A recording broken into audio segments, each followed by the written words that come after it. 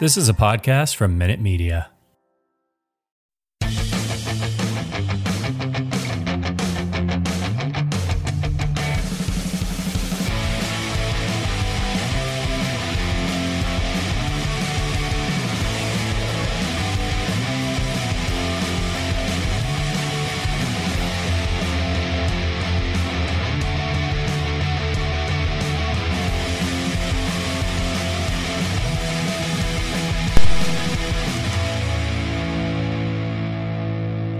Welcome back to Sound the Foghorn. It's our Game 3 edition of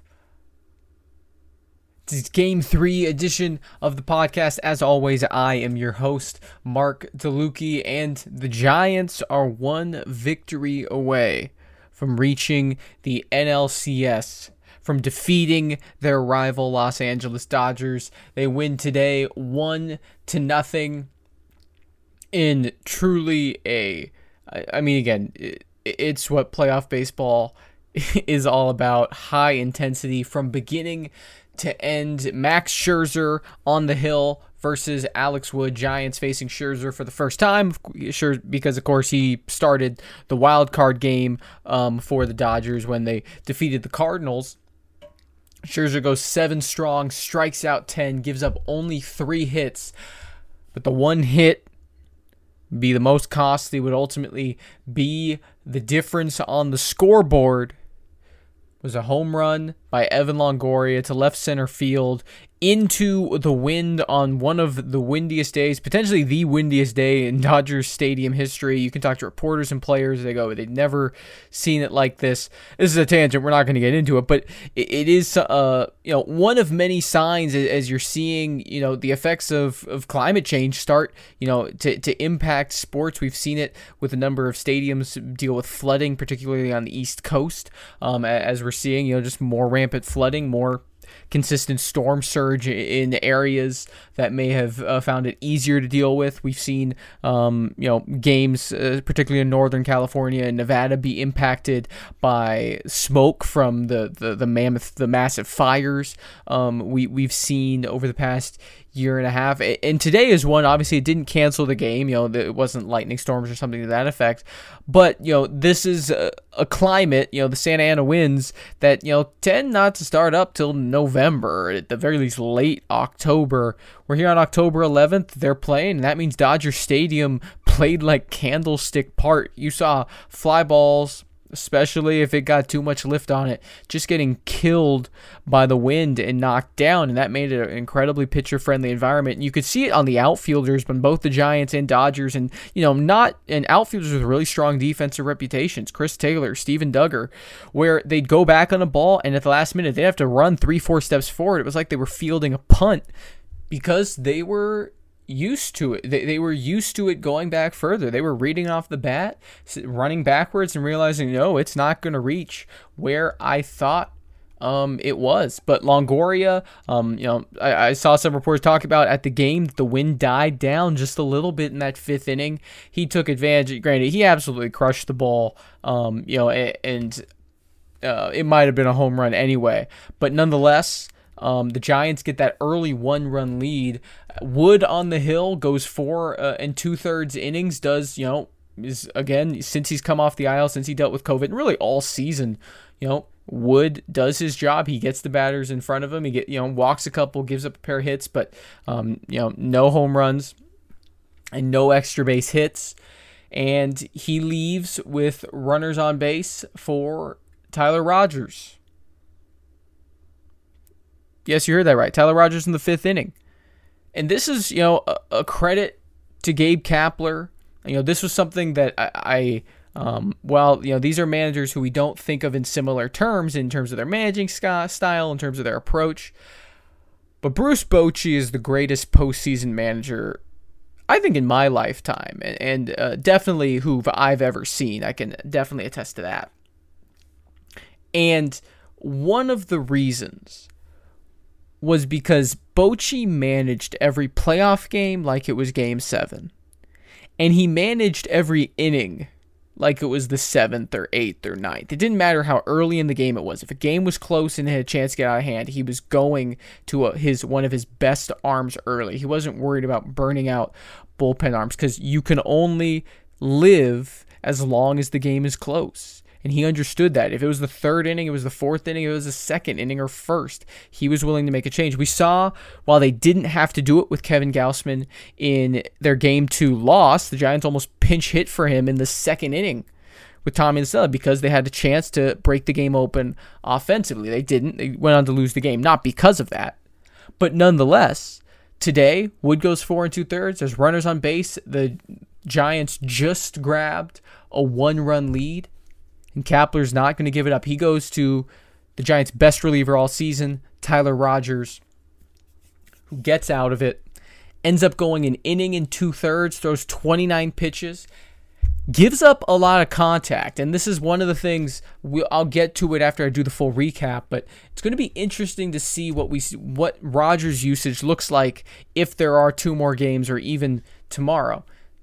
Rogers, as I mentioned, gives up some hard contact, gives up 3 hits in his inning and 2/3, finishes the 5th, goes through the 6th, then starts the 7th, gets 1 out, and gives up some base runners. So then Kapler turns to Jake McGee, the man who was essentially signed to be the Giants' closer this offseason, has been the Giants' closer, leads the team in saves by a healthy margin, but dealt with a late season injury. This is only his 2nd appearance back, and this was his 1st appearance in any high leverage. He's facing Austin Barnes, who's pinch hitting for Scherzer. And he strikes him out on 3 pitches. Next batter up, Mookie Betts. Betts squares up a 94-mile-per-hour fastball on the heart of the plate. There's runners on 1st and 2nd. Chris Taylor, I believe it's Chris Taylor, is running on, whoever is the runner. Might have been actually McKinney. But anyway, pinch runner running on contact with 2 outs. It is a shot over the head of Brandon Crawford. Crawford leaps up with an incredible snag out of the air. Truly an incredible play at the most important moment of the game. If he doesn't make that catch, if he doesn't reach that ball, if he mistimes that jump, the Dodgers easily tie the game. And they have runners on 1st and 2nd, possibly 1st and 3rd with 2 outs, and then Trey Turner coming to the plate to face McGee with an opportunity to give the Dodgers the lead with a base hit. Instead, Crawford makes the play. The Giants go to the 8th inning with a 1-0 lead. The Dodgers, after Scherzer, they don't hold back. They're playing like they want to keep it on game. They go to their 2 best relievers in the 8th and 9th, Blake Trinan and Kenley Jansen. Both of them don't give up a base runner. Jansen strikes out the side. But the Giants turn to Camilo Doval in the 8th. I talked about it in my Game 1 podcast. I'm going to talk about it again. I said Rogers has been the Giants' best reliever all season, but he is not the Giants' best reliever right now. Once again, Camilo Doval comes in the bottom of the 8th inning, faces Trey Turner, Corey Seager, Justin Turner. Gets them down in order. Seager has some solid contact on the flyout, but, nothing square. And bottom of the 9th, they give the rookie a chance to get the 6-out save. It's a flyout from Chris Taylor, strikes out A.J. Pollock on a beautiful slider. It was probably off the plate, but it was an 0-2. It was a perfect pitch on 0-2 in the count. Gets the call. And then with 2 outs, the Dodgers send up Gavin Lux. And, I wrote this down at the time. The biggest at-bats that you saw for Doval were going to be, to me, Corey Seager and whoever pinch hit for the pitcher spot, which at this point is what Lux represented. And that's because Doval, as nasty as he's been, has had some problems with platoons. This isn't news. I've talked about this on the podcast. I talked about it in the scouting reports I've written for him. And, I'm again, obviously both the Turners, any hitter could have tied in a 1-run game. But, Corey Seager's an amazing hitter and left-handed. Gavin Lux has been incredibly hot recently. Obviously the best props, not too long ago, was one of the best prospects in baseball. And Lux nearly squares up. I mean, for all intents and purposes, he does square up a fastball on the outer part of the plate. He thinks it's gone. I think a lot of people thought it was gone. Duggar works back to the wall, steps forward, and on the edge of the warning track, hauls in the catch, giving the Giants a 2-1 series lead, putting them on the verge of potentially reaching the NLCS. Now, they still got more work to do. They come back tomorrow, and if they lose that one, they'll have to come back 2 days later at Oracle Park and finish the job. Dodgers are by no means out of this game. The Giants have won 2 out of 3 against the second-best team in Major League Baseball, and they were only a game ahead of them, obviously, as the standings wound down. But I just want to take a second. I think this podcast is going to be called Camilo Doval is a Star and the Giants are on the verge of the NLCS or something to that effect, because, man, it's electric to watch him pitch. And, Tyler Rogers talked about it in a post-game interview. I think it was with Alex Pavlovich over at NBC Sports, Bay Area. And Rogers said, man, he goes, I don't think he's ever going to get a speeding ticket. He's just so calm out there. And you can see it. Doval is not too big for the moment, the moment is not too big for Doval. He pumps gas so easily. The feel for his slider is there. And, you're looking at a guy who a month and a half ago, he was struggling to throw strikes at AAA. Today, in 2 innings of work, against some of the best hitters in baseball. Again, he faced Trey Turner, Corey Seager, Justin Turner, Chris Taylor, AJ Pollock, and Gavin Lux. I mean, Trey Turner, top 5 position player, arguably top 5 player in baseball. Corey Seager, Justin Turner, they're elite bats. Chris Taylor, not the same he is against righties as he is lefties, but still a really good hitter. Already talked about Lux and, Pollock, a good hitter. Doval gets 6 outs. It takes him 22 pitches. 15 of those 22 pitches are strikes. It's this incredible development. And again, I want to give credit to the Giants player development staff and coaches, but there's only so much you can give credit to coaches. There's only so much credit you can give to a front office. At a certain point, it comes down to players being able to execute, to players doing what they need to do to take the steps forward in their development. We've seen plenty of relief pitchers with huge velocity or nasty sliders come through the Giants system. Ray Black is the obvious one that comes to mind, but he is far from the only one. Heck, you could look at Sam Coonrod. You could look at Hunter Strickland. You could look at several arms. Strickland wasn't, drafted by the Giants, but, Jason Stoffel, you could, Bryce Bandia. I mean, there's arms and arms and arms who've had maybe not exactly the traits of Doval, but, similar trajectories. Melvin Adon, another one, who's still in the system. And, they were just never able to make the adjustment. That's not limited to the Giants. It is really hard to throw strikes with any consistency, even harder to locate it, and it may be even harder when you're throwing the ball 101 miles, when you have to have a motion that's generating such incredible velocity, such incredible spin on your slider. That's a hard thing to do. Doval struggled his whole career. I mean, I was at the trade deadline. I got to eat crow on this, because at the trade deadline, I was saying if I were the Giants, I'd be trying to package Doval and Mauricio Dubon to get Craig Kimbrell from the Cubs, to go and get me a closer. Maybe Doval's in a trade package to either get a really good closer, or maybe he's a prospect that's used to get Chris Bryant, And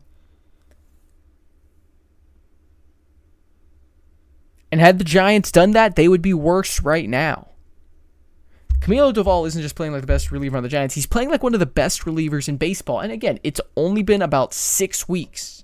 This could all be undone at any moment. We've seen plenty of relievers have incredible stretches and regress the next season. But boy, when you watch Doval pitch, when you see him locating these pitches, and when you see his velocity, his stuff at the end of the season, we're not talking about April. We're not talking about May. We're talking about a player who's had a full season. He hasn't dealt with injuries. He didn't miss time. He threw 30 innings at AAA this year. In 28 appearances, he had a 4.99 ERA. In those 30 and 2/3 innings, he had 24 walks. He had 3 batters. That's nearly 1 per inning. He threw 27 innings in the big leagues this year.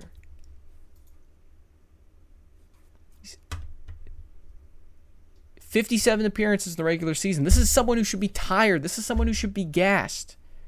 Instead, he's throwing strikes on 70% of his pitches. Something he's never done for any extended stretch since he was in rookie ball back in 2017.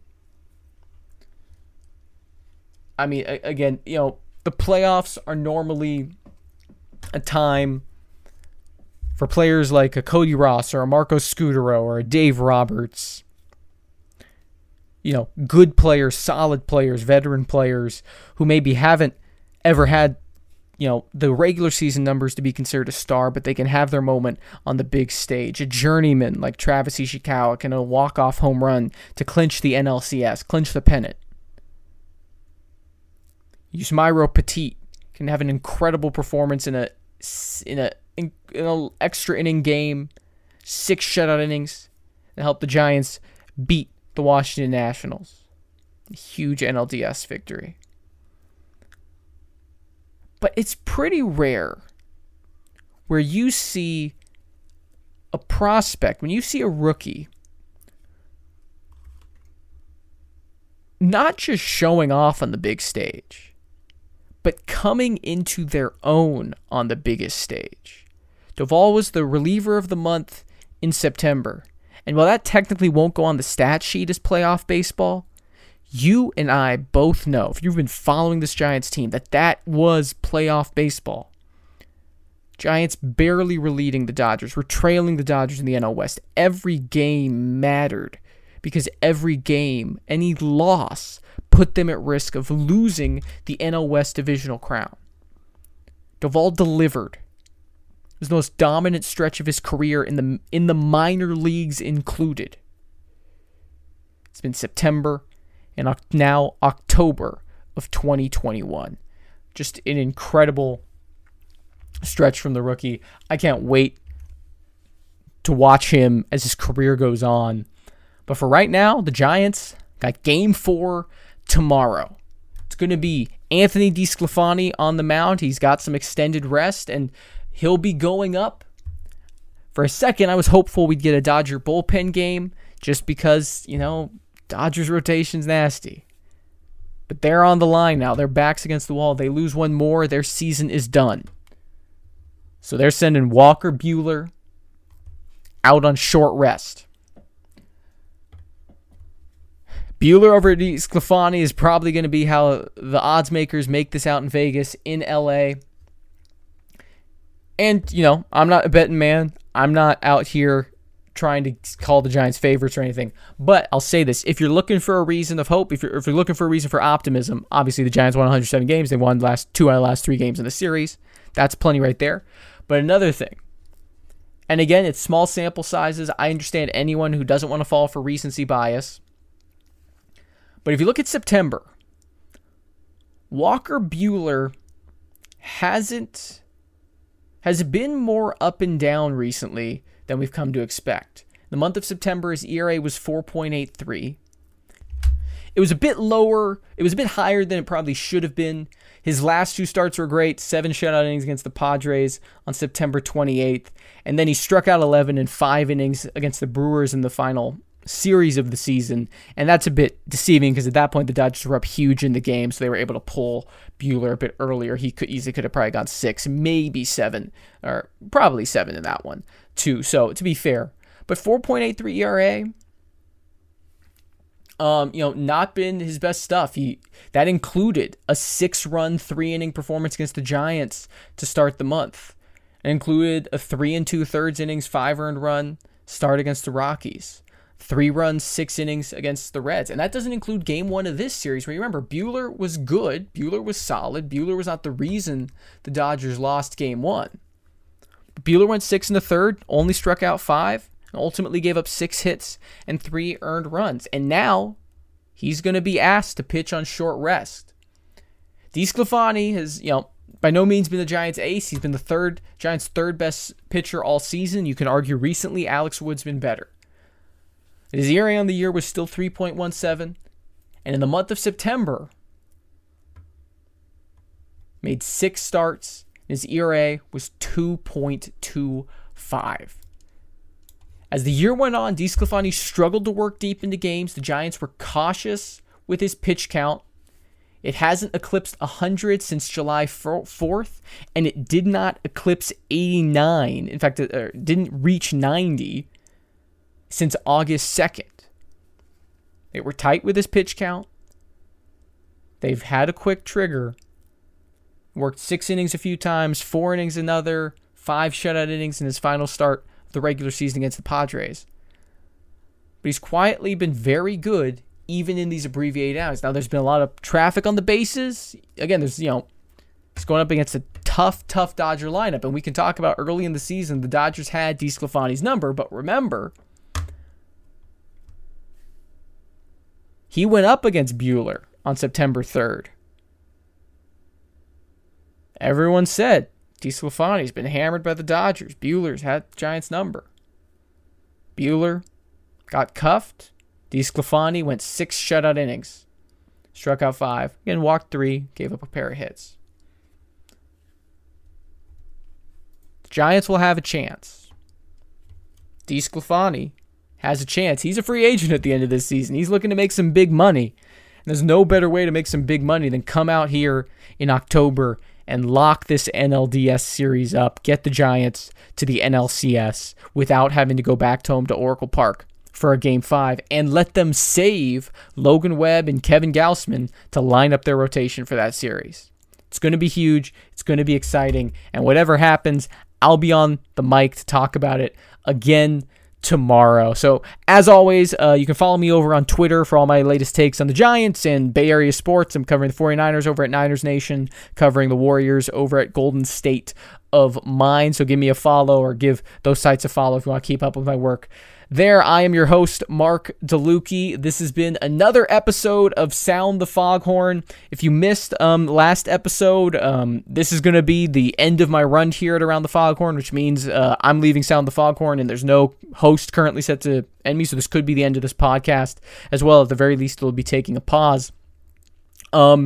And I'm going to be going until the Giants postseason run ends, and I hope this run keeps going for a while. I got no qualms with that. Story of the day, Camilo Doval, 2-inning save. The 24-year-old looks like a young star. The Giants lead the Dodgers 2-1 in the National League Divisional Series. It could be on the verge of reaching the NLCS.